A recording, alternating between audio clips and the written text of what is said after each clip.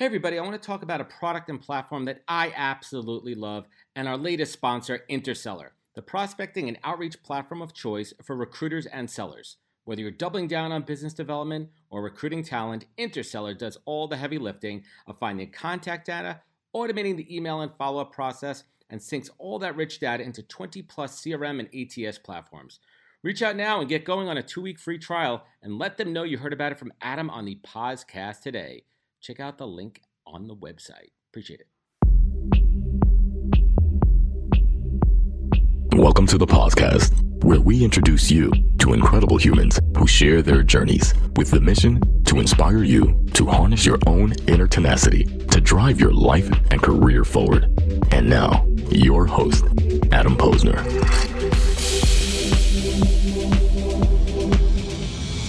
My first guest, pleasure to introduce Dr. Jonathan Fisher. How you doing, sir? I'm doing awesome, Adam. This is great. I'm so excited to be here with you. Thank you. Likewise, my man. I am feeling good.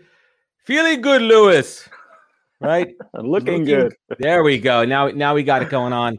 It's so interesting. I'm getting these memories in my Facebook. You know, Facebook does the memories things, and I'm getting all the shows that I did about this time last year when I was recording from my den.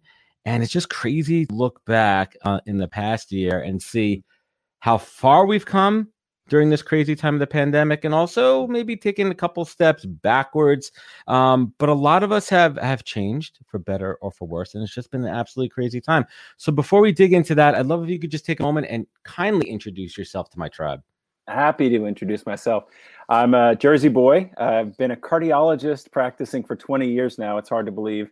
And the first 10 years of my practice were good, but they weren't so hot. I didn't realize that the stress of even medical school was getting to me and kind of eating away, so that I was struggling and keeping it to myself. Lots of anxiety going on. Eventually there was some depression going on, Adam, and I didn't feel like I could talk to anybody. And so one thing led to another, and I hit rock bottom. I was taking care of thousands of people every year. And you don't think about this when you're a patient. You just think, oh, my doctor's got his, what together. But there's a story back there. And sometimes it's a hidden story. And so I've committed the last 10 years of my life to, number one, getting my own story together so I could be in a better place where I could actually enjoy my life, to be happy. And along the way, I learned a lot of tools and skills. And I realized that I wasn't alone. So I've been committing myself to helping the rest of my colleagues, doctors, nurses, pharmacists, and healthcare, come from a place where we can feel good about our work and also help people, which is what we set out to do. Yeah, that's tremendous. So let's rewind a little bit. I'm always curious, why did you decide to get into medicine? Were you always a science kid? Were you that kid playing doctor on the block with the other kids? Why science, man? Well, why medicine? If you met my dad, Adam, you would know. My dad is 95. He's living in New Jersey, and he was the town doctor for a small town called Livingston. It was like 30,000 people 50 years ago. And he was the doctor. He wasn't just like the heart doctor or this doctor. He did everything. He spun the blood. He did the x-rays. He had a sore on your toe. And so the office was literally in my basement growing up. So can you imagine that your dad's like, all right, I'll come down for dinner once I finish with my patients, and it's just downstairs. So that set things in motion. I'm the youngest kid in a family of 7. My oldest brother, Eddie, went into medicine. Laura went into medicine. Naomi, David, Andrea, Daniel. So you get the idea. It's in the blood. Literally, it was in the blood. Yeah. And so, I had a choice, but I kind of stayed on that track because I love science and I also like helping people. I love it. And it's an interesting story because my father grew up the same way. My grandfather, who was born in 1901, just to give some perspective, in Brooklyn, East 17th Street, Sheepshead Bay. He was very similar to your dad. He was the physician on the block. He delivered babies. I don't know if you're familiar with the old singer Neil Sedaka, who's still around. Oh, yeah. My grandfather delivered Neil Sedaka. Neil Sedaka taught my dad how to play piano. A little story there. Sure. So very familiar. Where his office was the medical office was in the basement, and same thing. And it's great. We drive by there a couple times a year, and the post is still out. I mean, this doctor sign's not there. And I took my kids there a couple months ago and drove by, and it's nostalgia. I still have my grandfather's desk plaque. And I even found the key to his office, which is pretty cool there. But it's interesting. I think you have to have a certain, well, obviously mindset, a science mindset to I can't even fathom what medical school is like. You know, you watch the shows on TV, the doctor shows, and obviously they're reading off a script and everything, but like to understand something in such detail where you're an expert with someone else's life in your hands, that's heavy. Yeah, it's really heavy. If you're taking it seriously and doing it right, it can be really heavy. And they don't train you for that either. They're just like, okay, learn these 1,000 medicines, learn 1,000 parts of the body, and go out and save lives. Nobody says what it's actually feeling like when you're out there and somebody is on life and death's door and you're the one who's responsible. And what do you do with all that? So yeah, it's heavy for sure. And even now in medical school with the evolution, the elevating of mental health, they're not even working on that in medical school. So they're starting to. So a lot of medical schools are catching on, realizing that this whole crisis of burnout, which comes from the business world, it's also in healthcare. It's not just doctors in their field. It actually starts in medical school. And the rates are pretty scary, Adam. About 1 out of 10 medical students has committed or considered committing suicide at some point. It's staggering. Yeah. Yeah. I mean, it's absolutely crazy. And I don't think anybody knows till they get into the profession what that weight is. And how do you I mean, let's just take a step back. So your specialty is cardiology. Are you in the operating room or? I'm not. There's 2 types of cardiologists. There's the type everyone thinks of, which is like open heart surgery kind of stuff. And they cut and they sew and they fix the stuff. And then there's, who do you go to when you're having chest pain, trouble breathing, palpitations in the heart, high blood pressure, sugar, diabetes, cholesterol? That's me. And I think of myself like Sherlock Holmes. I'm the guy who has to and loves to figure stuff out beforehand. And then I also am kind of the communicator. I'm like the Larry King, like explaining things in a very clear way. I'm like Larry David. Yeah. I'm like Larry David meets Larry King. That's kind of the way I describe my show. You know what? A little bit awkward, but I also come at you with a little Larry King on that. Larry King and Larry David is awesome. A little digression here. When I was 15, the one radio show that I called into was Larry King Live. I don't know if you remember from back then. Caller. So but speaking of Larry David, just to go there, I speak, on the one hand, you have medicine that's life and death. It's really heavy. It's really serious. And if you're not aware, it can weigh you down and you eventually burn yourself out. You start to numb out. You start to close off to your own emotions so that you lose that sense of really empathy or compassion for other people.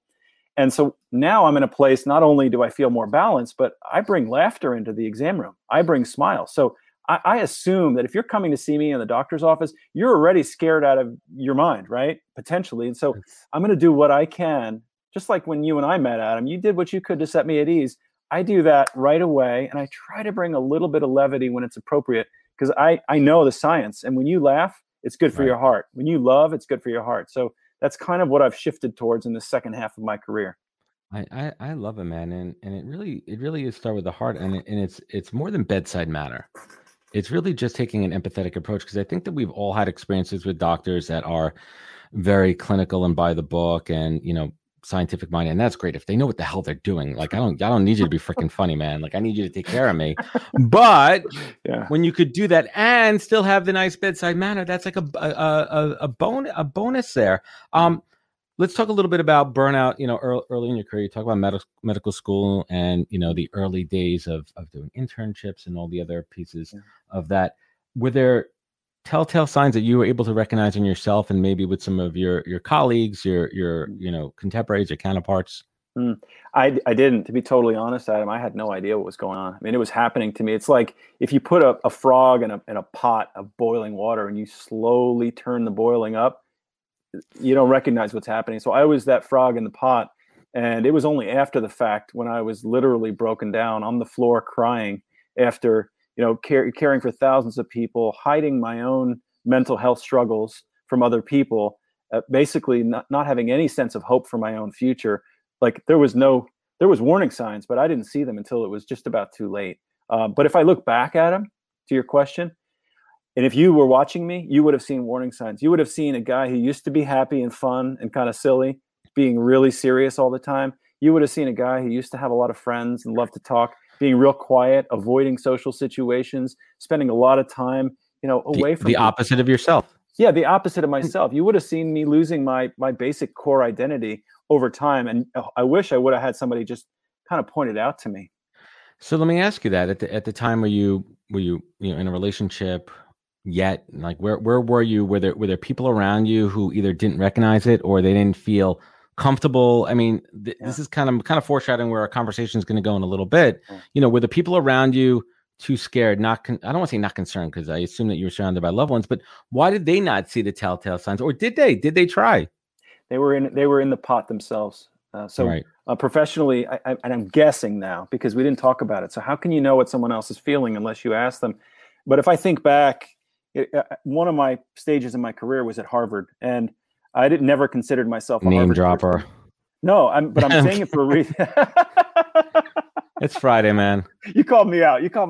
There's a reason I'm using the word Harvard here, and it's because maybe it was that time I was teaching at Harvard. Put on my bow tie. I used to wear a bow tie every day, by the way. That's cool. And so, but the point that of was that your harnessing your Robin Williams, right? You were kind of going there a little bit. Patch Adams a little bit. Yes. Sorry, I'm away from the microphone. We're having too much fun. I'm walking away from the microphone. Get away step away from the mic. Yeah. So, but the point is that it's some of these like the highbrow hoity-toity places. That's the exact place where everybody has to pretend like they have it all together, right? And so there's this thing called imposter syndrome, where we're all walking around like we know everything, when in fact we're not even paying attention to our own emotions. Mm-mm. And so, so to answer your question, I think that everybody else was going through it themselves, and we just didn't know how to talk about it. And you asked about relationships. Great question. I think I had a girlfriend or two at the time, and it was long distance between New York and Boston, so they didn't really understand what was happening either.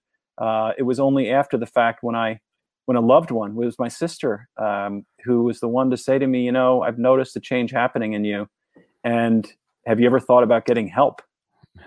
And that hit me really hard, because I just never had thought about that. And she helped me overcome that obstacle to seeking mental health help, which is a huge stigma. It's something that even to talk to you here about this live in front of tens of thousands of people, Adam, it's Hopefully. A big deal. And I'm doing it on purpose because I want people out there to know even your doctor needs help sometimes.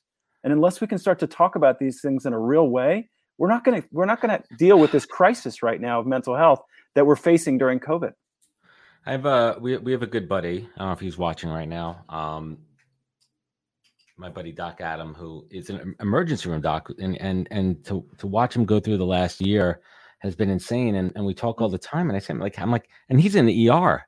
I'm like, how do you see this day in and day out? Like, how do you compartmentalize? And I mean, you're not in the ER, but you're still seeing, let's call it what it is. You're seeing the worst of humanity, worst part of humanity. And like, I don't care how thick skinned you are, that has to take a toll. Mm-hmm. How do you, at the end of the day, when you go from the scrubs into your home clothes, how do you compartmentalize, or don't you? And how much weight is that to think about? We're human. We think about the suffering. We think about someone that you had in your office today that doesn't have long to live, irreversible. Mm-hmm. Their last days are upon them. Like that, I can't even imagine that. Like, that's tremendous. How do you deal with that, Doc? I think about it in really three ways, and in order to deal with it, it really takes a lot of strategy and intention. Because if you just walk into that, it could hit you like a ton of bricks, and you end up just numbing yourself out and putting up barriers. That's what most people do. That compartmentalization that you referred to, many people just take that too far, and they put up the walls, and then they reach their deathbed, and they never took the walls down. And they look around, they say, where's my loved ones? Where's my friends? Where's my family? And it's because those walls were up. And so what I recognized, Adam, was that I wanted to take those walls down because they were keeping me from really connecting. And so what I do, I get up in the morning, I say to myself, I'm going to face some challenges today. And some of them are going to be really hard, life and death stuff. And guess what? I'm privileged to be able to be in that space of life and death, right there with people, because I can hold people's hand. I can look them in the eye, and I don't stop doing what I do when somebody's dying. That's just the beginning, because I take it more to an existential or a spiritual level. Like, my job isn't over. I want to help people heal their emotional hearts as well. And then the second step, Adam, is when I'm in that moment, like you're saying, compartmentalizing, let's say somebody's heart is stopping, or part of my job is literally I stop someone's heart and then I jumpstart it when it's irregular. And I have to be honest, I get a little scared in that moment. Like, what if things don't go right, right? How can't you? And You're so human. what I do in that moment is I just recognize, I take a deep breath, kind of feel my feet on the floor, I relax my shoulders, and I just have some trust in myself, in my skills, in my study, my preparation. And I also have a trust in my team. I've got nurses around me. I've got the equipment. So at some point when you've done all your homework, you've done all your preparation, you're doing the best you can, at that point you face reality as it is. And then at the end of the day, if bad things happen, and I'll tell you, I've seen more people die this year than I have in my 20 years of practice because of COVID. At the end of the day, I do what we all try to do. I try to go for a walk. I pet my dogs. I say hi to my wife. I try to be nice to my kids. And I don't always succeed. Sometimes I come home and I'm a jerk. And I recognize it's because I carry this stuff with me. I did not bring my best self home. And I'm constantly, every day, Adam, I'm working on this. It's not easy. And I'm still figuring it out. Yeah, and I think this applies to a lot of us, especially in the medical field. But the idea of not taking your work home with you, and especially now in the last year where those lines have blended, and almost all of us are working from home, and we don't have that separation. I've been guilty of it. My wife's been guilty of it, where you can't separate work from home. And there's days when I take work home with me. And there's days that I take out stress and frustration on. It's so much easier to take out stress and frustration on the people closest to you than a complete stranger, because you know how they're going to deal with it. If I get into a road rage incident when I leave here, I don't know if some crazy lunatic's going to pull out a gun and shoot me. So I'm a little bit more conservative. So it's our default to take it out on the people that are closest to us. And I can't even imagine in your field different levels of stress. Like if I lose a recruiting deal, that's nothing. If you lose someone's life, that's a completely different ballgame.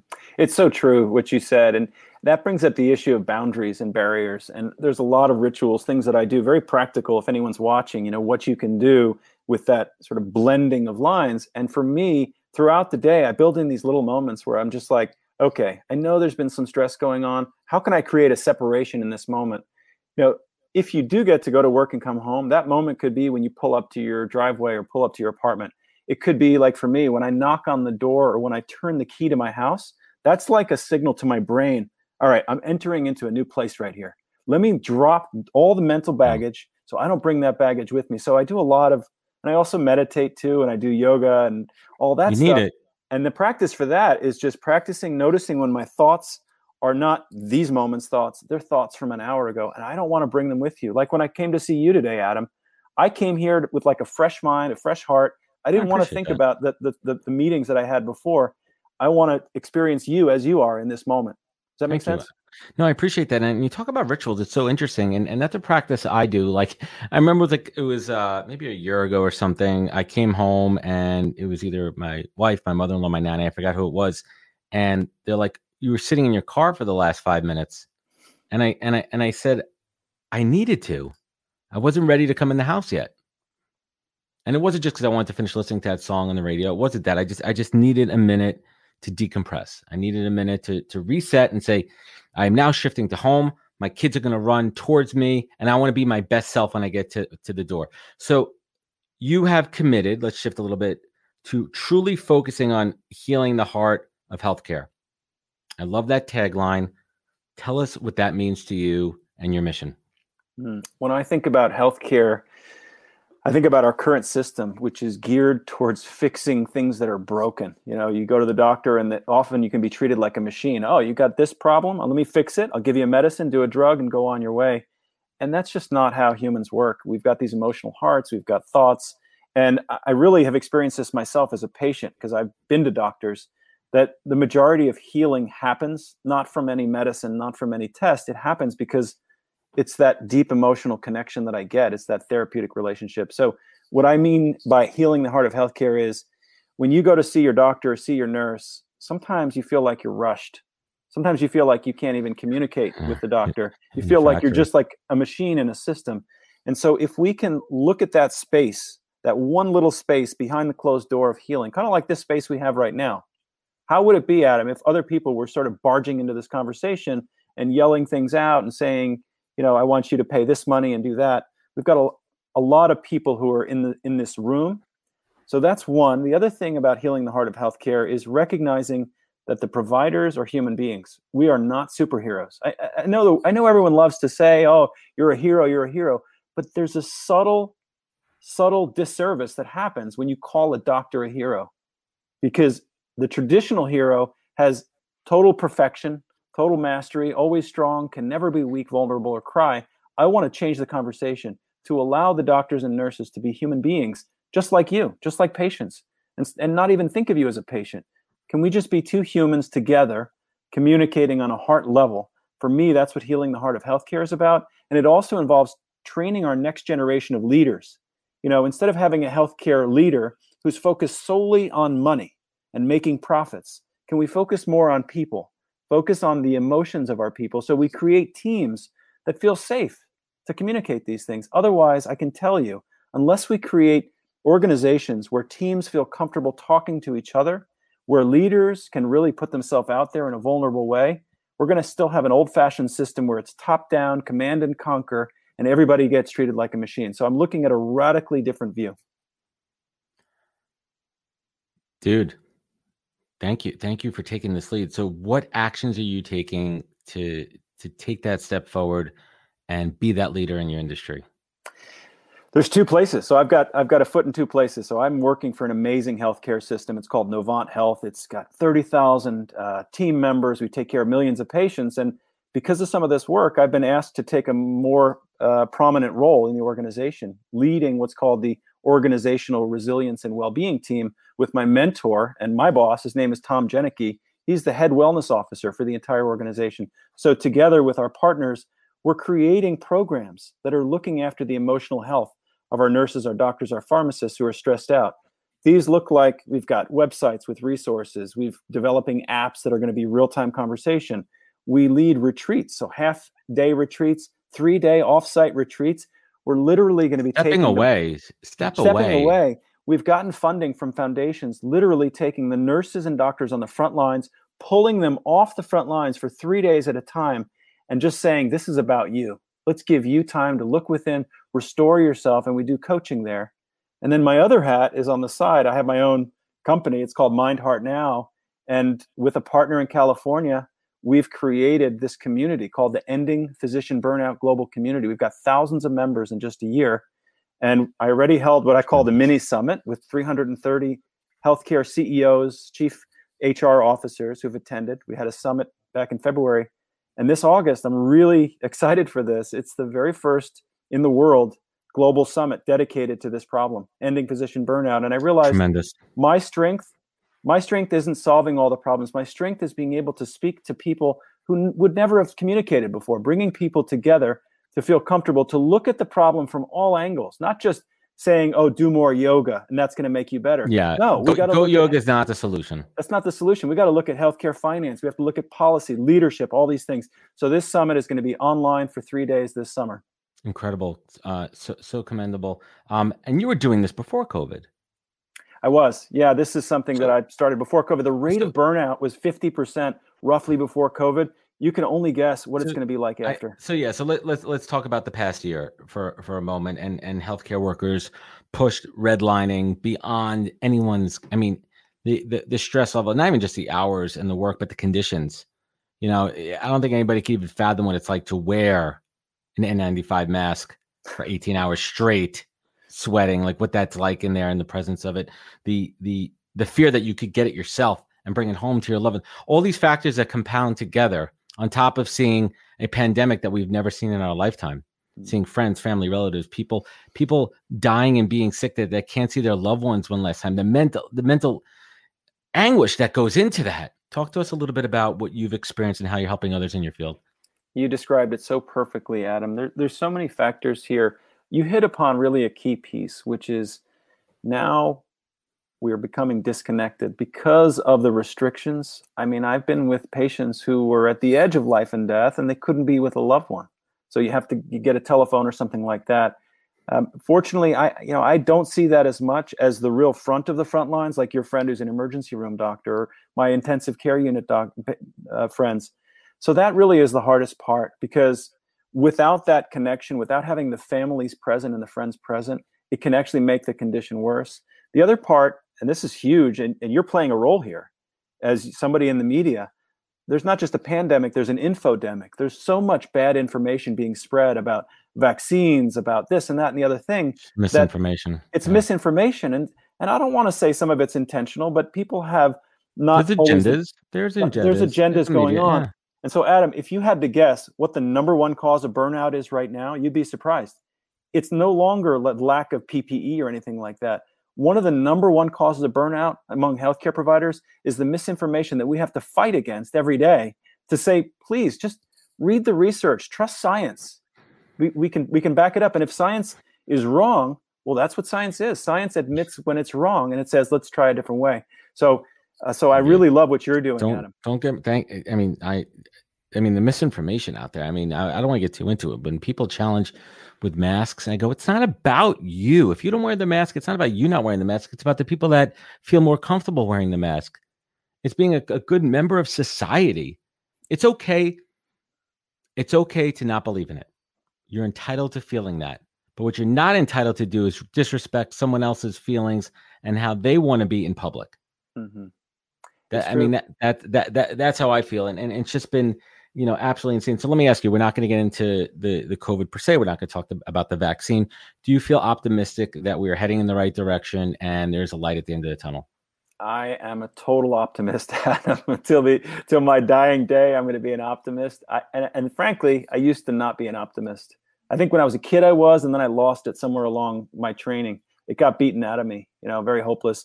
I cling to my optimism. I'm very hopeful. We've got good people in the world, all across the world, working together at a breakneck pace. Number one, to develop a vaccine faster than ever. Number two, to combat the misinformation. And number three, to support the mental health of our patients, our community, and also our caregivers. So I am incredibly optimistic about our future right now. That's great. And what could we do as patients to be mindful of our doctor's mental health? Is there anything we can do as patients? There's one thing you can do, and it's going to make such a big difference. And whenever my patients do this, I almost want to cry sometimes. When I go into the room and I'm saying, how are you? It's so good to see you today.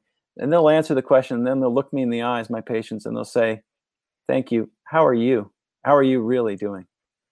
And they pause, and when they really want to know, it just hits me right here, and it makes all the difference in the world. That's the thing that you can do. I love it, Doc. And before I bring on my next guest, how could we help support your cause?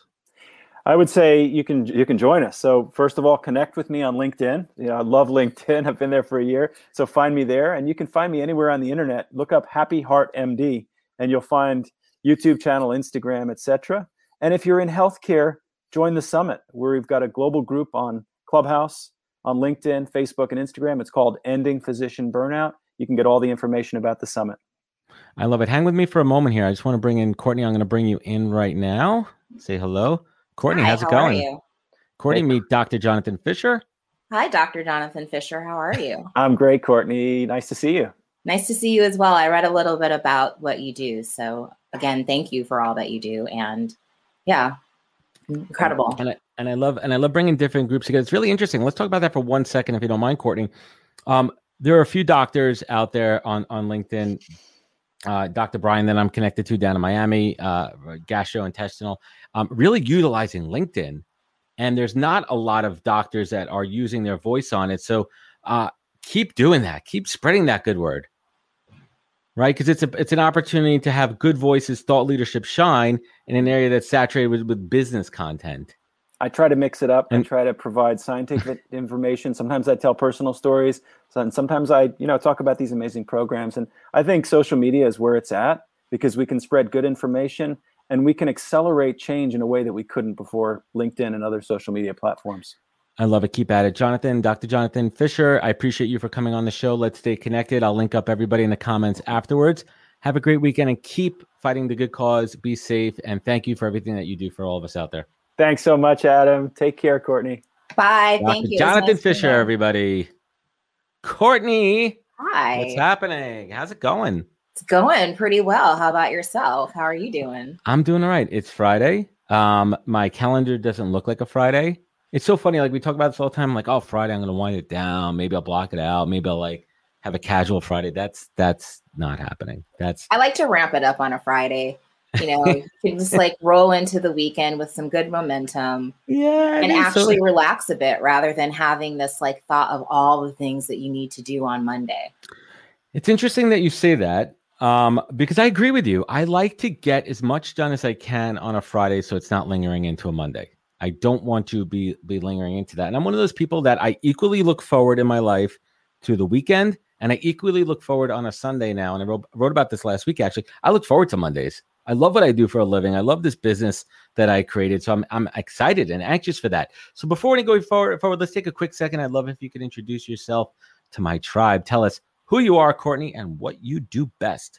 Yes, I am Courtney Seard, and I am a performance coach and a mindset and leadership trainer. And what I do best is taking people from where they are and getting them to where they want to be. And I also work really well with helping companies create, identify, and really just nurture their culture. So that's the business part of who I am, because we have our business personas and we have our personal personas. And a little bit about me personally, I love to have a good time. I like to dance and laugh. Laughter is extremely important to me. Learning is important. Reading, I'm kind of like a science nerd, and I love NASA. So yeah. So speaking of, you love NASA, right? Yes. Hold on one second. I'm going to show you. They have a channel that I actually watch. Hold on. Check this out. Hold on. So So right here, I'm building the International Space Station. So I do this in between calls, my Lego International Space Station. Hold on. Right on. It's show and tell on the podcast right now, which is awesome. And hold on, everybody. I'm right here. So every year I buy myself a birthday present, a Lego birthday set. So this is the space shuttle, and it's massive. I can't even tell you. It's like 3,000 pieces. Have you started yet? No, I have not started. I have not started on that yet, and because I don't have the time. But that's kind of the thing. I have my new office here, so I have these Lego sets, and I'm going to build them in piecemeal. When I need a couple of minutes to like take a mental break, when I need to just kind of tune out for a little bit, that's my therapy. And I've been doing it since I was a little kid. That's my Lego therapy. I focus on it. Takes me away from what I was doing before. So let me ask you, rewind your career a little bit. I'm always interested in that journey into, true coaching. Take us back a little bit. And how did you get into this field? So I actually started out with like my first job. I was 13 and I did bookkeeping for a Bible bookstore. And it was interesting. It was a pastor, and he let me kind of have free reign and a lot of creativity in the business area of kind of helping actually like, you should sell books this way. You should sell that. Like Amazon was just starting to like come up. I'm 44, so I'm a little bit older than I look. Then I worked for Fox Sports Chicago as the assistant to their director of planning and administration, doing a lot of administrative back office business stuff. Unfortunately, at 24, I was hit by a car, flatline, lost all feeling in my left side, was told that I was never going to live without pain again. I was always going to be on medication. That was the greatest catalyst that I needed, because right after that, I don't recommend it. I threw all the medication away. I started down like a holistic route and really started to understand alternative therapy as well as the power of the mind. However, I segmented those two parts of myself. I went to massage school, craniosacral, all of these different things. But then I went back to business. So I did like business directing for a design build company. Then I worked for a social media company in Seattle. It was sold. And then I went back to consulting, but doing more virtual operations, kind of, letting companies realize that operations is kind of like a cost leader. So you can piecemeal it until you're ready, working with startups. Right. And I loved what I was doing, but people weren't actually doing what I was telling them to do. They were excited. They were happy. They all said they were going to make these changes, but they weren't actually implementing them. And then I realized that there was a part of my life that I was doing that too. So I started to look at the thinking behind how we obtain success. I had an incredible partner at the time. He put me through an NLP training and all of the lights went off. I instantly started to go down that rabbit hole. I studied all the way to the trainer level. I worked with the NLP company. I completely ditched my old consultancy and started reaching out to the companies and to working with the leaders and their brains and their mindset. and changing how you're thinking, but also changing the strategies that you're doing throughout the day, because we all have strategies behind how we do things, and realizing that you have everything that you need if you, one, learn how to organize yourself properly. Two, you're actually willing to quote unquote play the game. And three, if you let go of the parachutes or the things that are holding you back. So a lot of my work has all been word of mouth. Everything that I've done has been organic, and the clients as well. And I just love what I do. It's kind of like you say, you get jazzed on a Monday. I actually take Mondays off because I do a lot of work on the weekends working with executives. However, I love the work that I do. So Tuesdays. Yeah, Tuesdays are great, but I love the work that I do. And I know I was put on the planet to do this. That's your purpose. I was always, it was my purpose. I was always showing up in this role, even as a child, having advice, giving people great ideas, thinking outside of the box, and, having that go-getter attitude. So it just naturally makes sense that I'm doing what I'm doing now. Oh, thank you. Thank you for sharing that. And if you don't mind, if you could give an overview. I have a good idea, but what is the study of NLP? And how do we apply that to practical business success? So bottom line, NLP, I'll break it down to you. N is neuro. Neuro is how your brain works. We all have a brain and it works. And we all have internal representational systems. If you think about you smell, you touch, you taste, all of that goes even into our language. And that goes to the L, linguistic. The words that we use not only define the world that we currently have now, it's actually going to define the world that you're going to get. And then programming. We're all programmed to something, right? So it's identifying the current program that you're running, seeing if it's working for you. And if it's not, then going in and tweaking strategies, tweaking things, and giving you a better program so that you can elicit the change and get the results that you want in your life.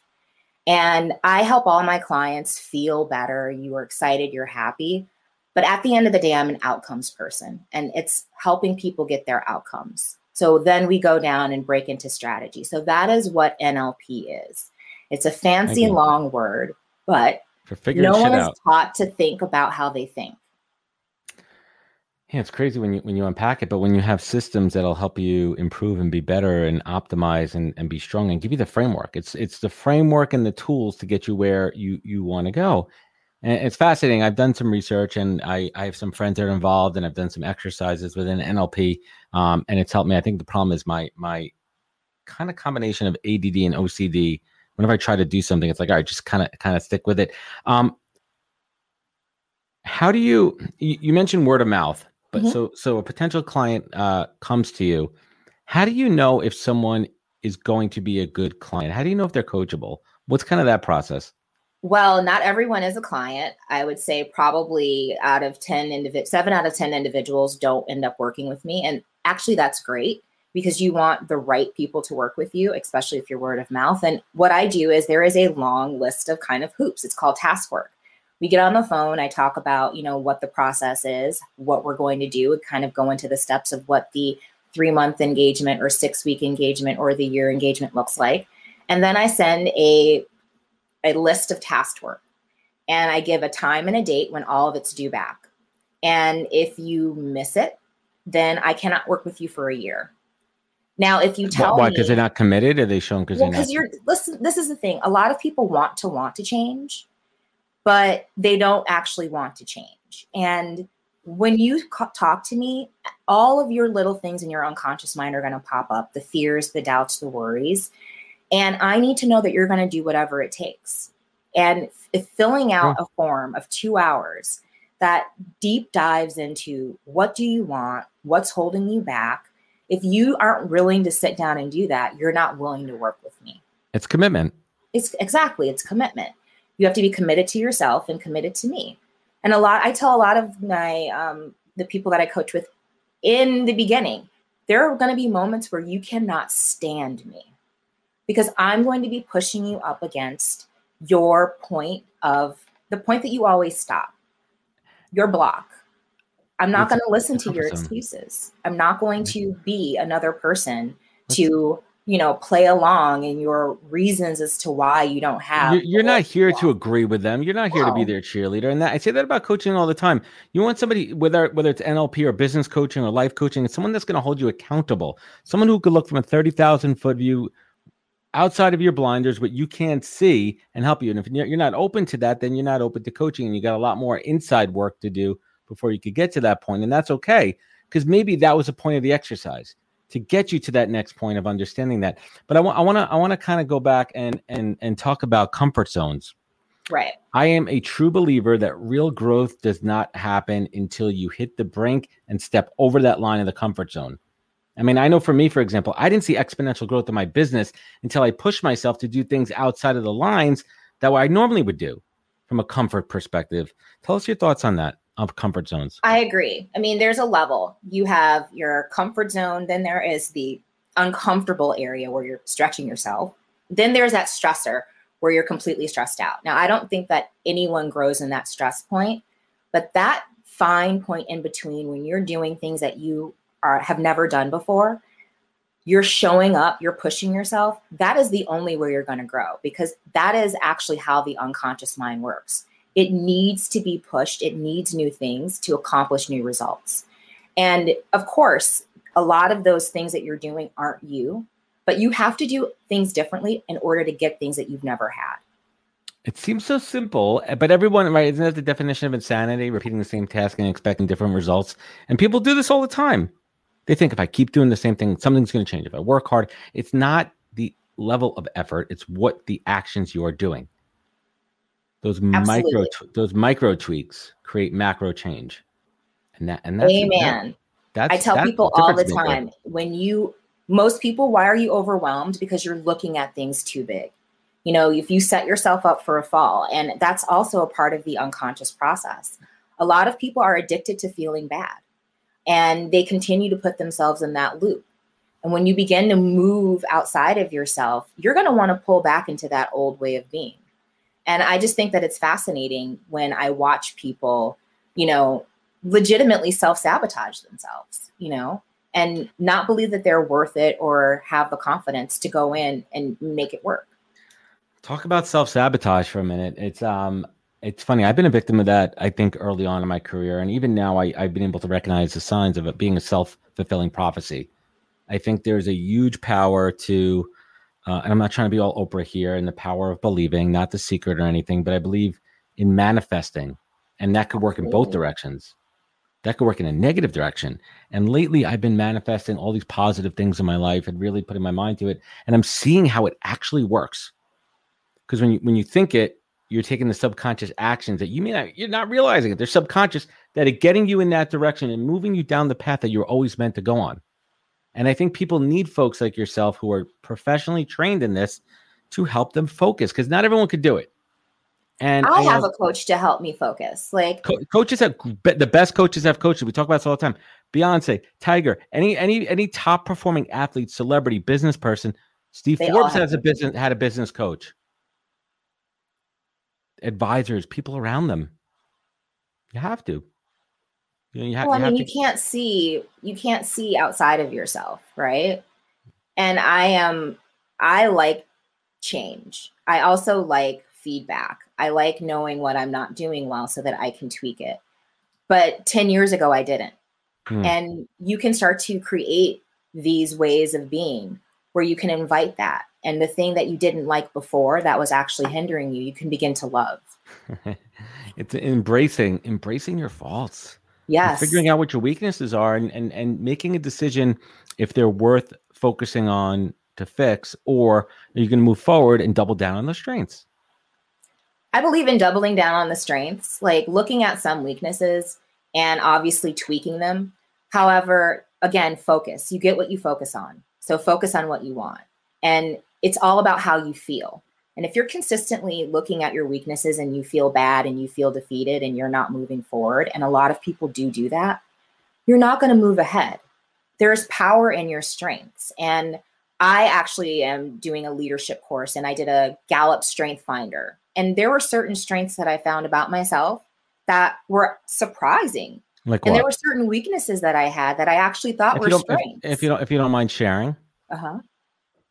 If you don't mind Oh, sharing. what my strength Yeah. finally was. Actually, number one, I am someone who likes to create agreeability. So I like to relate with people. I'm a relator, number one. And then second, I'm strategic. Three, I am a positive person, which would make sense. And then four, I am, I think, what was it? Deliberate. Like I'm deliberate in the things that I do, which I also agree with. And then five was, I can't remember five. It wasn't memory. Five. No, it was not memory. and if you're open to sharing some of the weaknesses and your outlook and approach on those. Some of my weaknesses were patience. Like that was like my number one weakness was patience. And that's something that I'm extremely aware of. My second weakness was a bit of compassion, which I actually find somewhat funny. And then third was also empathy. And I also found that to be funny. However, when I look at how I approach my life and even some of the feedback that I get from people, I grew up, I had a very rough upbringing and I've had a lot of tragedy happen to me. And I kind of look at what happens next. And I think that is like, that's a part of my story. And I've had people say that you exude toxic positivity, whatever. So I'm not necessarily that compassionate of people's excuses. And I don't have a lot of empathy for, you consistently telling me why you can't have it. So I understand why those are some of my weaknesses. Do I want to change them? Absolutely. To a point, right? I'm nodding. To a point. I'm nodding with you because I'm aligning with you so much on a couple of these things here. Let's break down. I want to talk about patience for a moment here. That's one of my. I'm not a patient person, and I don't have patience for people that don't respect time, that don't respect deliverables. That's like a big thing for me. A pet peeve. Punctuality. When you say you're going to send me something or give something or do something at a certain time, that irks my soul. It happened to me yesterday. My daughter's iPad broke, and the guy said he would fix it by the nighttime, and it was 24 hours later, and it wasn't done. I'm like, don't tell me that. That's not managing expectations, and I can't process that internally. And I know that like I can't control external factors. That's another big piece. Like being able to say, I cannot control how fast that guy moves to fix that iPad. So I need to control how I react to that. But if you flip it around, there's a positive to that with patience, because I could use it as a superpower too to get things done efficiently and drive the train forward. The empathy thing is interesting. Let's talk about the empathy piece in regards to excuses. I could kind of relate to that as well, because I don't have a very high threshold for other people's excuses for things that I think are bullshit excuses for why. There's another reason why you can't get that done. Don't tell me that you can't go out there and get that job. Don't tell me why your job search is sucking. Are you doing this? Are you not doing that? Are you putting in the work for that job search? Because I've been there before. You've been there before with tragedies in your life, and you're talking to people who have been through that stuff. So don't come to me and say you didn't do that, because I know you can. And I'm going to help you do that and tell you how I learned through a process to get to that point. And I think that's what makes a great coach, Courtney. Exactly. I mean, everyone has, I believe that excuses are actually rooted in fear. Period. Elaborate, please. I believe that most people are afraid to either be successful or to fail. They're afraid of rejection. They're afraid of doing things differently. There are so many fear sets that you misname and mislabel.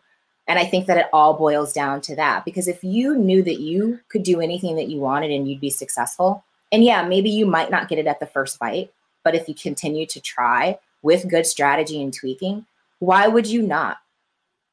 And I think that also our society, we're running a massive fear program. I mean, what do you mean? Everything, you should be afraid of everything, and it's weird to me, because it actually is harming to the unconscious mind. You begin to release neurotoxins. And when you're afraid, your focus narrows and you run out of ideas and things to do. And you kind of spiral down into this like scary place. And a lot of individuals who make excuses, I say they're either reasons or results.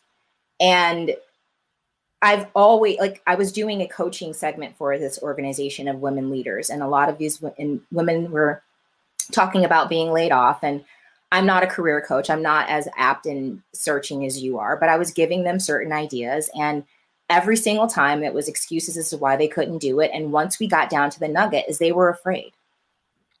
They were afraid to show up differently as something that they were because of the story they were telling themselves in their head. And 9 times out of 10, if you walk out and you actually do that thing, you reach out to that person, you contact, you follow up, you're going to get it. It's so interesting you talk about the chemical component of fear, that it actually releases the emotion of fear, releases a chemical in the body that makes your brain act and affect in a certain way. Not just your brain, it actually affects your entire system. The whole body, the tensing up your emotions, everything about that. And I tell people to recognize when they have anxiety, for instance, anxiety is you worrying about the future, not working out the way you want it. Plain and simple. Nobody has anxiety about things being excellent and great and fun and them nailing it. I'm going to pause on that for a second. I'm going to open up here a little bit. I've been having anxiety about success. I have been, and I'm not trying to toot my own horn here. Luckily enough, knock on wood, the last couple of months have been fantastic. Things are starting to fall into place. Things are moving in the right direction. Opportunities are presenting themselves, and I'm taking advantage of them in the right way. And it's an anxiety of, not that I don't think I can't do it, because I know I can. I've never had that problem before, but it's almost like an excitement and an overwhelming of like how much more I have to do. I know I have to do it, and I know I could get it done, but there's definitely a level of anxiety where it's affecting my sleep, it's affecting my mood, and it's all positive, but I think it's because I'm experiencing something new that I've never had before. What are your thoughts on that? First, I wouldn't define it as anxiety. I mean, when we label ourselves as something as anxiety, you're excited. And every time I've been excited when I was younger in my life, or even now when something is good going on, I do wake up earlier. I do wake up in the middle of the night. I have more energy. I'm more pumped. I want it to go. I'm more careful and I have more care and concern about it. So there's this feeling of like popcorn in my system. However, I got away from labeling it anxiety or fear because I realized when I put those labels on there, I'd feel it differently in my body. I'd think about things differently and I would move differently in the world. I'm excited about this. I'm so excited that this is going on.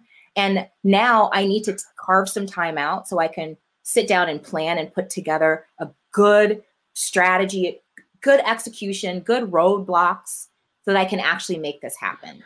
And that's probably what you need to do is write it down, because that's another thing. When people have things over and over and over in their head, your unconscious mind wants you to write it down. I am a big writer, and I'm a big fan of, I mean, you want to get tactical here. I love Post-it notes. I go through about 10 of these a day on a good day. That means things are going in the right direction. And it's interesting, and I appreciate you kind of breaking that down for me because I am excited. And there's a reason when I roll over at 6:15 in the morning versus normally 7:15, and I'm up and thinking about the day and the good things and what's happening here and running the business and growing everything, that's all positive stuff. And it's all about just being organized and being able to action on it the right way and continue to build that momentum. So talk to us a little bit about, in your experience with your clients, how the last year has really affected performance and some of those red flags that we could look for as far as burnout or things that are taking us out of our charted course, the way we should be going, and how do we deal with them? I think the performance piece has been huge. A lot of individuals. Let's focus on that. They've actually, in my opinion, ramped up performance, the people that I've worked with. I'm very fortunate to have individuals who are extremely scrappy and kind of saw this opportunity to shine and reevaluate their life. I think some of that too is that we worked together throughout that time frame. I think a lot of people are excited about things kind of picking up again and ramping up. Life returning to somewhat normal. Not even to somewhat normal, but I was laughing with a friend last night. I was like, this time last year, you were speaking as if the world was almost over. And I said, in less than a year, here we are, and the sky didn't fall, Chicken Little.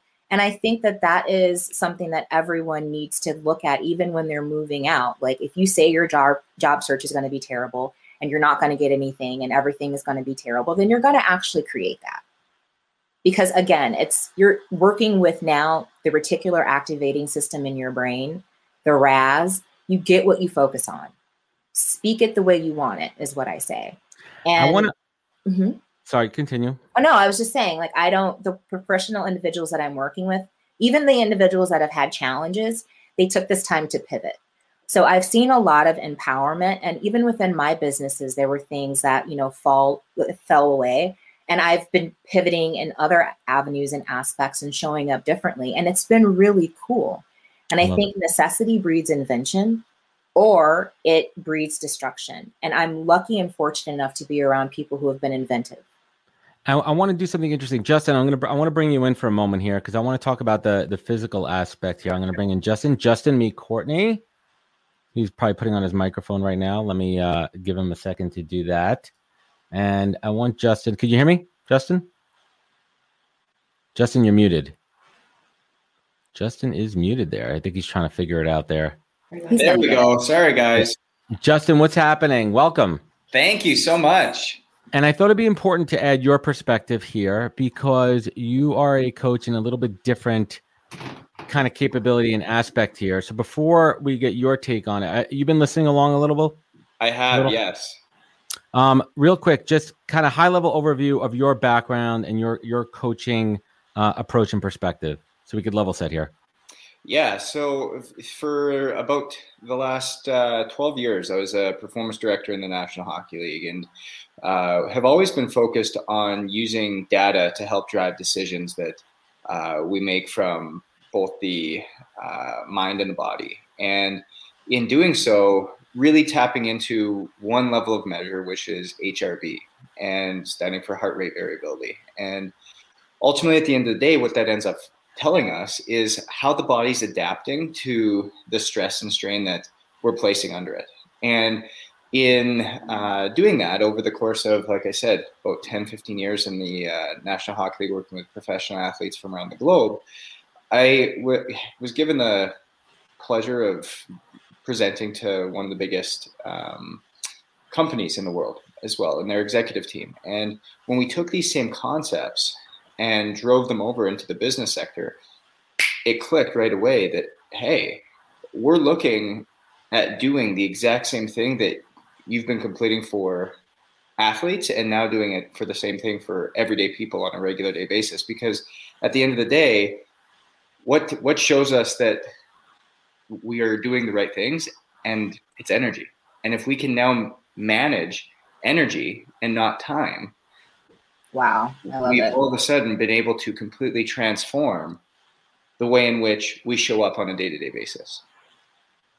I think the common thread between the two coaching approaches here, the two learnings, is the acknowledgement and the self-awareness and the recognition. Being able to have somebody present to you what's inside of you and be able to see it in front of you versus it being up here.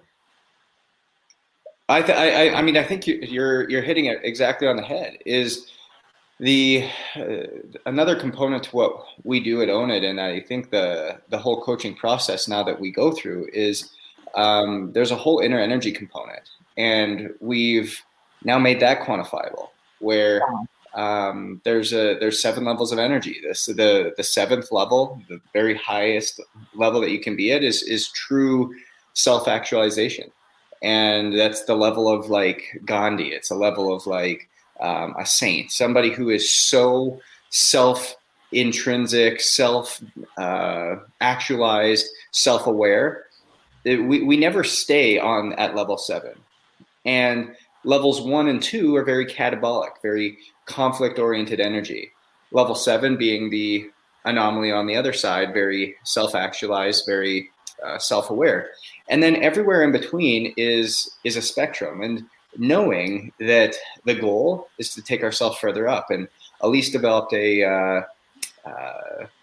basically an assessment tool that allows us to figure out where each one of us lives so that we can make those choices and those changes appropriately in our life. And the more that we take those levels from 1 to 2 to 3 to 4 to 5 to 6 to 7, the better everything else starts to flow for us as well.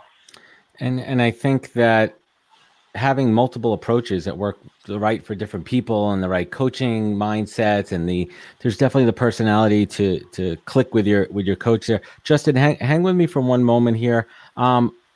Courtney, I want to thank you for joining us today. I want to continue our conversation offline for sure, and continue to build this. Where could folks connect with you? Where could they find you? Where could they learn more? You can connect with me on LinkedIn, Courtney A. Seard. You can connect with me on Twitter at Courtney Seard. And then you can connect with me on Instagram at The Rise Planner. My personal Instagram page is private, and that's how we roll. So that's how you can. Good on you, man. That's how you can find me. And I'm really interested to kind of like hear more about what Justin does. However, my time is up.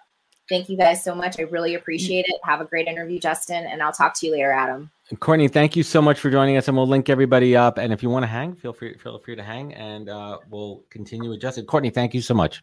Thank you. Bye. Bye. Take care. Oh, wrong one. There we go. Hey, Justin, what's happening, man? This is game 2 of our home and away doubleheader. Love it. I feel like we were just doing this earlier this week. Yeah, I think it was Monday. Welcome to my house. I love it. How are you? I am doing well. It's been a crazy week. I want to kind of riff on this for a little bit. Time is moving fast. It is.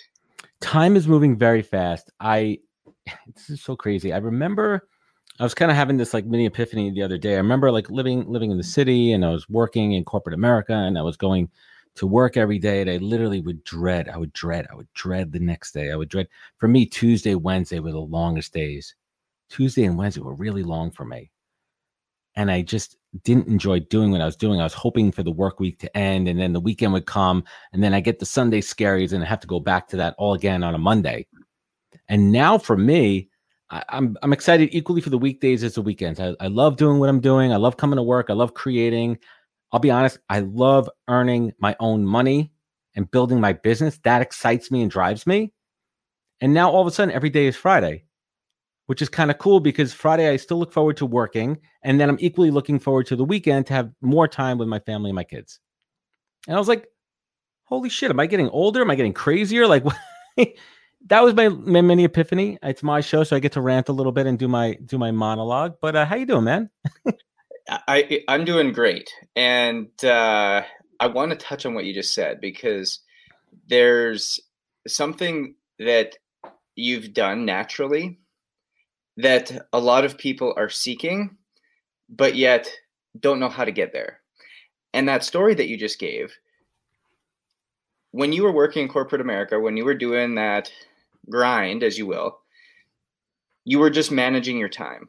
But by you making that drastic switch and now working for yourself, going and doing everything you're doing now, you've now changed to managing energy. And when we all of a sudden go to managing energy, time becomes obsolete. Time doesn't matter anymore, because it doesn't matter if you need to stay up until 2:00 to get done what you need to get done. Fine, no problem. I'll do it, because it's what fills you up. It's what is at your core, and you're going to do it in your own time. And thus, because you do it on your own time, you've now managed your own energy, because you're doing things that give you energy. You're spending time with your family when you want to. You're going for a run when you want to. You're going and meditating when you want to. You're going and eating at a restaurant whenever you want to. You have the freedom to do what you want. And so time management is what we are taught. It's what we're preached. There's people that are just doing have businesses on it, but we've been sold a major bill of goods with the whole concept of time management, because you, me, Elon Musk, Jeff Bezos, you name it, we all have 24 hours in a day. I don't care how well you manage your time. Great equalizer. I don't care how well you manage your time or how poorly you manage your time. You're not getting another second out of the day. But if you manage your energy really, really well, you can be at the top of your game for 16 hours a day, or you can be at the top of your game for 6 minutes a day. and knowing when to tune in and tune out to that and when to break away from it. It's such an interesting concept and it started for me when the concept of a mindset shift. And that started for me, instead of thinking of every dollar as salary or income, I think of it more as cash flow. And that concept of cash flow, where I'm still able to pay all my bills, everything's taken care of. And then now I'm in a place too where I could do things for my family and for myself, not extravagant or anything, but not worry about it. But I don't look at it as income anymore. I look at it as cash flow to keep things moving. That mindset now shifted to the time versus energy. Exactly what you're saying. But yes, I have things scheduled, but it's also, where am I putting the energy into? Where am I shifting it to? You have to have things scheduled. Listen, what I do for a living, things are on a calendar. This show is on a calendar for a reason. But shifting that concept from time to energy is a fascinating concept. And for me, it happened naturally. And I think it's because I took the right path there, consciously and subconsciously. But so many people find it hard. How do you help folks find the energy? So a lot of it comes back to that thing that we spoke about before, was awareness. And where a lot of, traditionally, energy's been a very like frou-frou, fluffy, hippie guru, go out in the desert and trip on peyote kind of thing. Yeah, exactly. Go and hit up an ayahuasca farm somewhere. Yeah, go find that shaman, take that trip down on the Amazon. Become a monk and spend 3 months living there, and then away you go. You're going to be. I can't be without my phone for more than an hour. You think I could ever be a monk? The ayahuasca, Nile River, I'll go down there. I'll do that. That's fine. That's all fine and dandy. I think opening up dimensions is cool. That's a conversation for another day. But you're right. And so what it comes back to is the fact that we've made the intangible tangible. The fact that, and it goes back to a 13-year-old kid in Edmonton, Alberta, who wanted to be nothing but a hockey player. And I was told at a very young age, because I looked around me and I said, everybody else is great as well. Everybody else is really good. How do I stand out? And my dad looked at me and he said, son, talent will get you noticed, but consistency will get you paid. And I was like, okay, wow, that makes a lot of sense. How can I be the most consistent version of myself? And forever, it was an unknown to me. And so I started to get into exercise physiology, nutrition, sleep, all this stuff. That at 13 years old, I was reading those types of books, listening to those types of radio shows at that time. And where my friends were reading comic books, playing video games. That was the difference. And so I found heart rate variability at a very young age. And I mean, one night, I still remember, it was December of the year 2000. And I remember this because for Christmas that year, all I wanted was something to measure my heart rate variability. And it was amazing because December of 2000, I was doing some light reading American Journal of Sports Medicine. And light reading. Yeah, exactly. And I found this study that talked about how heart rate variability was the way in which your body handles stress, and thus equivalently, has a major impact on your energy level. So forever, and now being the year 2021, we're starting to hear about HRV a little bit more. But it is not just a little bit more. It should be the only thing we track and measure. And so coming back to how do we teach people, or how do we get people to actually buy into this concept of energy management, is it comes back to now making it tangible. Right. Like how do you take it from this like frou-frou kind of thing you kind of hear about it? You're like, all right, cool. Now what the hell does that mean in real life? Because when we now know that our HRV, if our HRV score traditionally is around, just say you have an average of 90 over the course of a month. Let's choose an even number to make it easy. Can we pause on that for a second? Let's just break down HRV for everybody. What does it mean and how do we measure it? Yeah. Heart rate variability is the time intervals between R waves, or between beats in our when our heart's beating. The higher the variability, the better, the more fit, the more resilient, the more energetic we are. So a higher heart rate. So not a higher heart rate, a higher heart rate variability. So for example, if you have a heart rate of 60 beats per minute, our heart is not beating at 1 second intervals. Right. It is beating very variably. So one time it could be 750 milliseconds. The next time it could be 1.3 seconds. Right. It's not always consistent. Correct. Or at all. Correct. And so the variance between those beats, the more variable they are, the greater heart rate variability you have. So in the example I gave, if two equal people, one has a constant heartbeat at 1 second intervals, both have 60 heart rate going of 60 beats per minute. One is beating at exact 60-second intervals. Their HRV is going to be 0 because it's basically how you measure heart rate variability. It's the standard, or it's the square root of the standard difference. So how far off the standard deviation? Correct. Pretty much. Exactly. And so one would be 0, and the other one was 1.2, 740 milliseconds, could be like 120. Okay. So the higher the HRV, the greater your energy level, the better your fitness level, the more well you are, the less stress, the more resilient, all those positive things that we look at. And that's a number that we can get every single day. And so by getting it every single day, and now bringing the cognitive awareness as to what that number means, it's no longer us just saying, oh, we need to meditate more. Oh, we need to go for a run. Oh, we need to exercise more. Oh, we need to eat better. Oh, we need to sleep better. Oh, we need to do this and this just because. No, we now have something that can truly tell us if the habits we're engaging in, the way we're living our life, what we're involved in is helping us or it's not. And let's not forget this, that stress on our body doesn't know the difference between mental, physical, spiritual, or emotional stress. It just sees it as stress.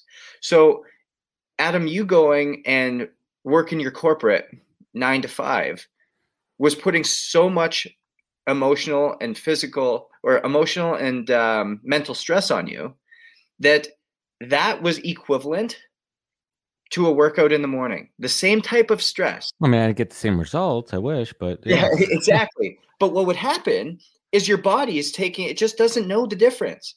Doesn't know the difference between Adam going for a run and Adam sitting at his desk being all stressed out because he hates what he's doing. All it knows is stress, and thus the stress response is the same. And that is why when we see a lot of our clients come through and we start looking at it, they're like, Justin, I can't get my HRV over 30. Why is that? I eat well. I go for a run every day. But all of a sudden we dive a little bit deeper and they're working 17 hours a day. They're in the midst of moving. Everybody's in the midst of the pandemic. They just had twins a month ago. Like they've got all these stressors in their life, and they wonder why just because they go for a run daily that they're not feeling more energetic. Let me ask you a question, though. This makes sense, and I understand the scientific part of it. I also understand the mindset part of it. Why is this not mainstream? Is it? I mean, I'm about to open up a can of worms on Western medicine here, but like, is that the reason? Yes, 100%. And here's the other thing: is it's been mainstream. It's been mainstream in sports only in the last 5 years. And when I first entered the league in 2012, quite frankly, this is what brought me to the league. This was my differentiating factor. I was the youngest strength coach in the National Hockey League simply because I knew the data. I knew the information because I'd been into it since I was a 13-year-old kid. I had spent 10 years learning about this stuff and applying it in a very unique way. So all of a sudden, when I start using this in sports, even in sports at 2013, 2014, 2015, 2016, even 2017, 2018, in my last years, it was still like, I don't know if I like this. I don't know if I really want to go into this. But those that used it, those that did it, the years that our coaching staffs really bought in and really did it, we were the least injured team. We won the most games.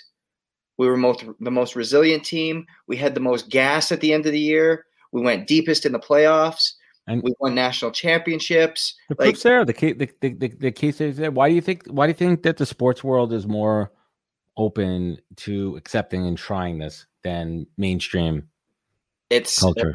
A lot of it comes back to that nobody's talked about it at the way in which we're talking about it now. And now seeing it, and so going back to my exit from the NHL and what I talked about with presenting to one of the biggest companies is once we present it, and a lot of times whenever we stand up and we present and we talk to companies about this, it's like, why haven't we been doing this forever? Right. It's the same question. Why not? Because we weren't aware of it. No one was talking about it. Exactly. So, what are the objections? What are the hey, dude, this is all freaking horseshit. What the hell are you talking about? The biggest, to be honest with you, Adam, the biggest, I don't even want to say pushback we get, but it's people don't want to feel like they're being invaded of their privacy. People don't want to feel like they're divulging too much about what they're doing. I don't want you to know how I'm sleeping. I don't want you to know. People are scared. They don't want you to unpack things that just aren't working for them, or their insecurities, or things that they're hiding in their closet. Everybody has insecurities. We all do. And at the end of the day, if you come back to, I don't know if you're like, there was one guy, I still remember this. We were working with this company out of Boston, and he comes up in the presentation. He goes, I don't want you to know if I'm getting some at night. I was like, bud, I won't know if you're getting any. And quite frankly, it's not a camera in the room. You're just monitoring the heart rates, right? We're not even monitoring your heart rate. We're monitoring one number. I don't see any of the other data. We have algorithms that create it all. I see one number. How do you monitor? What's a physical device or something? So we're wearable agnostic. So you can wear an Oura ring, you can wear a Whoop band, you can wear a heart rate monitor, you can wear. We've got a little finger monitor. It's heart rate. It's just strictly heart rate. It's pulling from heart rate. Yes. And so at the end of the day, it's all of these other wearables they're the ones that are taking all the other information that ultimately you're now looking at, like how hard the workout is, how well you're sleeping. Because if I was going to come at it from this direction and this angle, I would say there really isn't the information that says how accurate your sleep is, how accurate all that is on your wearables. That's not what we do. All I know is that HRV is extremely accurate in looking at the stress and strain and resiliency and what you're under. So now we broke it down. Now we explained it. We explained what it does, what it is. Let's put this into action. Give us some case study examples of certain numbers, what they mean, and how do we put this into actionable change? Awesome. You like that? I'll give you this one case study. We had this individual. He runs a $790 million company. He started there 3 years ago. He's their CEO. He has an entire leadership team around him. About 2.5 years ago, he found himself on the verge of bankruptcy, had about 5,500 people that worked for him that he was trying to save their job for. Day in, day out, just trying to save the company, to save the business. About 1.5 years ago, he found himself in a hospital with his body was shutting down. He had diabetes, so much so that they came in and read him his last rites. And about a week after that, 2 weeks after he got out of the hospital, slowly started to come around, he found us and he said, hey, I need some help. At that point, we measured his HRV. Looking at everything, his HRV was 9. And obviously, being read your last rites, that's something to kind of give you a wake-up call that something needs to change. Nice. We started to work with him in terms of energy management, using it in a different way, in a manner that actually was going to have an impact on him. So we talked about getting up and doing things that for only him, going for a walk, going and canoeing out in the outside, going spending time with family, setting boundaries, having certain awareness about what you're doing on a certain day, how much time you're spent in energy out, we call it activities, versus energy in activities. And when we brought the awareness back to this, the energy out on a given day was 14 hours, where energy in was less than 30 minutes. Well, what we end up saying is that any time that you are over 8 hours net energy out for the day, that's considered a red day. Anything between 6 and 9, or 6 and 8, pardon me, is considered a yellow day. Anything less than 6 is a green day. And so now that we could categorize these things, we were able to now start working with them. Well, we got data tells the story. I was on the phone with him yesterday. This is now a year after working together. He went to his doctor. His pancreas that was shut off, like completely shut off, has now turned back on. He no longer has diabetes. His business is no longer a $780 million company. It's a $1.4 billion company. He has been able to go on 5 vacations with his family in the past year and a half that in the previous 5 years he had not gone on one. He feels better, more energetic, more lively, a better leader than he's ever felt ever in the past. Right. And this is just, and this isn't now just him. We work with his entire leadership team as well. So the other 15 people that we're working with are all feeling something different as well. And they're all on the same path. His HRV now consistently 65. And so it's a drastic difference because now he knows when he wakes up in the morning, what's my HRV? When his HRV is down in that 30 level, he goes, hey, you know what, today I need to start my day off a little bit slower. I'm going to spend my time. He has a framework and he has the tools. And he knows how to apply them in the appropriate way. That's the key. Giving them the keys is one thing, but you have to know how to drive. 100%. And so the moment that you have something tangible, and I said this in my TED Talk, what we care about and what we measure, we can manage. Without a way to measure, there's no way to manage. We talk about monitoring and measuring in our business. We have EBITDA. That's how we manage. We talk about measuring and managing diabetes. We measure glucose. Right. That's how we manage. We have the stock market. The stock market has a number. That's how we manage. For energy, for so long we've just been, I think I have energy today. I think I feel good today. No, we need a metric. We need a measure. So Justin, let me ask you a question. Are you truly a student of your own game? Are you truly, do you embrace it personally? Do you really, every single day monitor your own energy and conscious of how it's affecting you in your business, in your life, your personal life, and adjusting it accordingly? Every single day. And I'm going to give you this example. I tested positive for COVID last Thursday. And this is an awesome story, by the way. Right now I'm supposed to be in Canada. My fiance and I, we built a house up in Mont-Tremblant, and for a year we were waiting for this thing to be built. It was to be delivered to us last Monday. So we packed up a truck, 32-footer with all the stuff that we needed to, U-Haul sitting out in the driveway, and we wake up on Thursday morning, the day that we're supposed to leave. We got tested 3 times on Tuesday with all the tests that we need to get over the border. Wednesday, 2 of them came back negative. And on Thursday, I woke up, I looked at my HRV. It's typically about 95. Woke up, it was 42. Like, what's going on? Like, I'm not under any drastic stress. Like, I feel fine. I was like, oh my God, I have COVID. That was the intuition just from that. I said, oh my God, I have COVID. Something external. I said to Elise, I said, I have COVID. She goes, no, you don't. Like, your 2 tests came back negative. I said, my HRV is never this low. It's plummeted, and my respiration rate has gone from what's usually 13 to 19. I said, I have COVID. She goes, no, it's all good.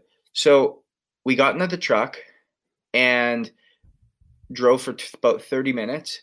And I said, Elise, we need to turn around. I have COVID. We stop. We pull over to a truck stop, look at our emails. Test came back. The third test. positive. It's crazy. That is the story that like just tells you that if you are measuring appropriately, you can make the determinants of what you need to. Thus, over the next week, I canceled 50% of my meetings. I took off everything that I did not have to do. And I made sure that I was sleeping an extra 3-4 hours a day. Getting that energy up. Through different either earlier to bed, later to rise, or naps throughout the day. I was taking my workouts from usually what are about an hour to about 20 minutes of just simple movement, like going for a walk, so that my body again could build stamina and energy back to where it needed to be. And lo and behold, today, if you asked me how I felt, I feel like I'm a 10 out of 10. I feel great. This is not even a week later after getting that positive test. And my symptoms really started to come like Sunday, Monday, Tuesday. I felt like I got hit by a truck.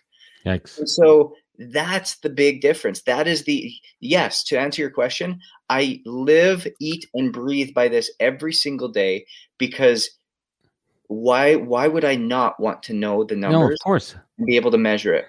And Justin, who are, as we wrap it up here, who are your ideal clients? Who should be working with you?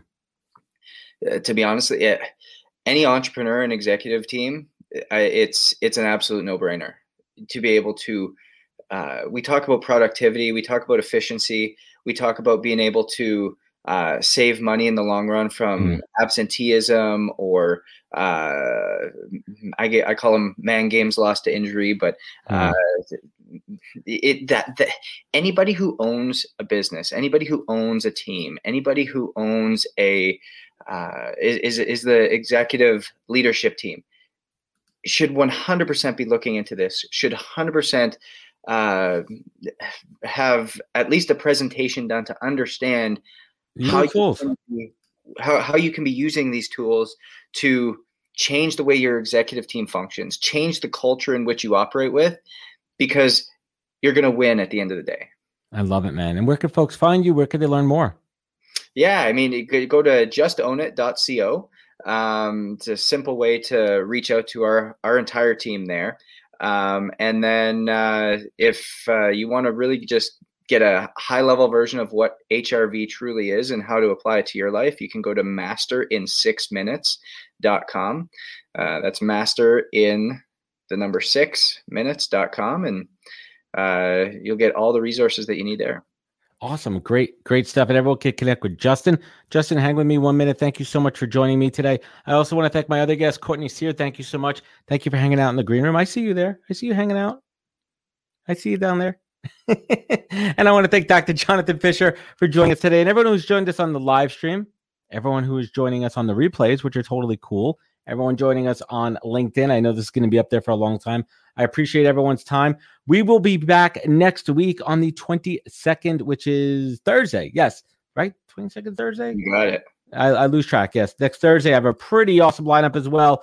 We have Jackie Hermes, Matthew Matola, and Mr. Justin Welsh himself. So this is going to be another really interesting show. All of our live shows live on the podcast.com. You know where to find it. I want to thank everyone for spending some time with us this afternoon. Justin, hang with me one moment. Find out more at thepodcast.com. Remember, take care of each other. Stay 6 feet apart, and catch us next week for more podcasts. Take care, everybody. Wisdom is forever, but for us, it's time to go. Thank you for joining us. Luckily, we'll be back with our next episode soon, jam-packed with more incredible humans. Thank you for listening, subscribing, and sharing. To join the conversation, search The Podcast on LinkedIn. And to catch up on past episodes and more info, please visit www.thepodcast.com.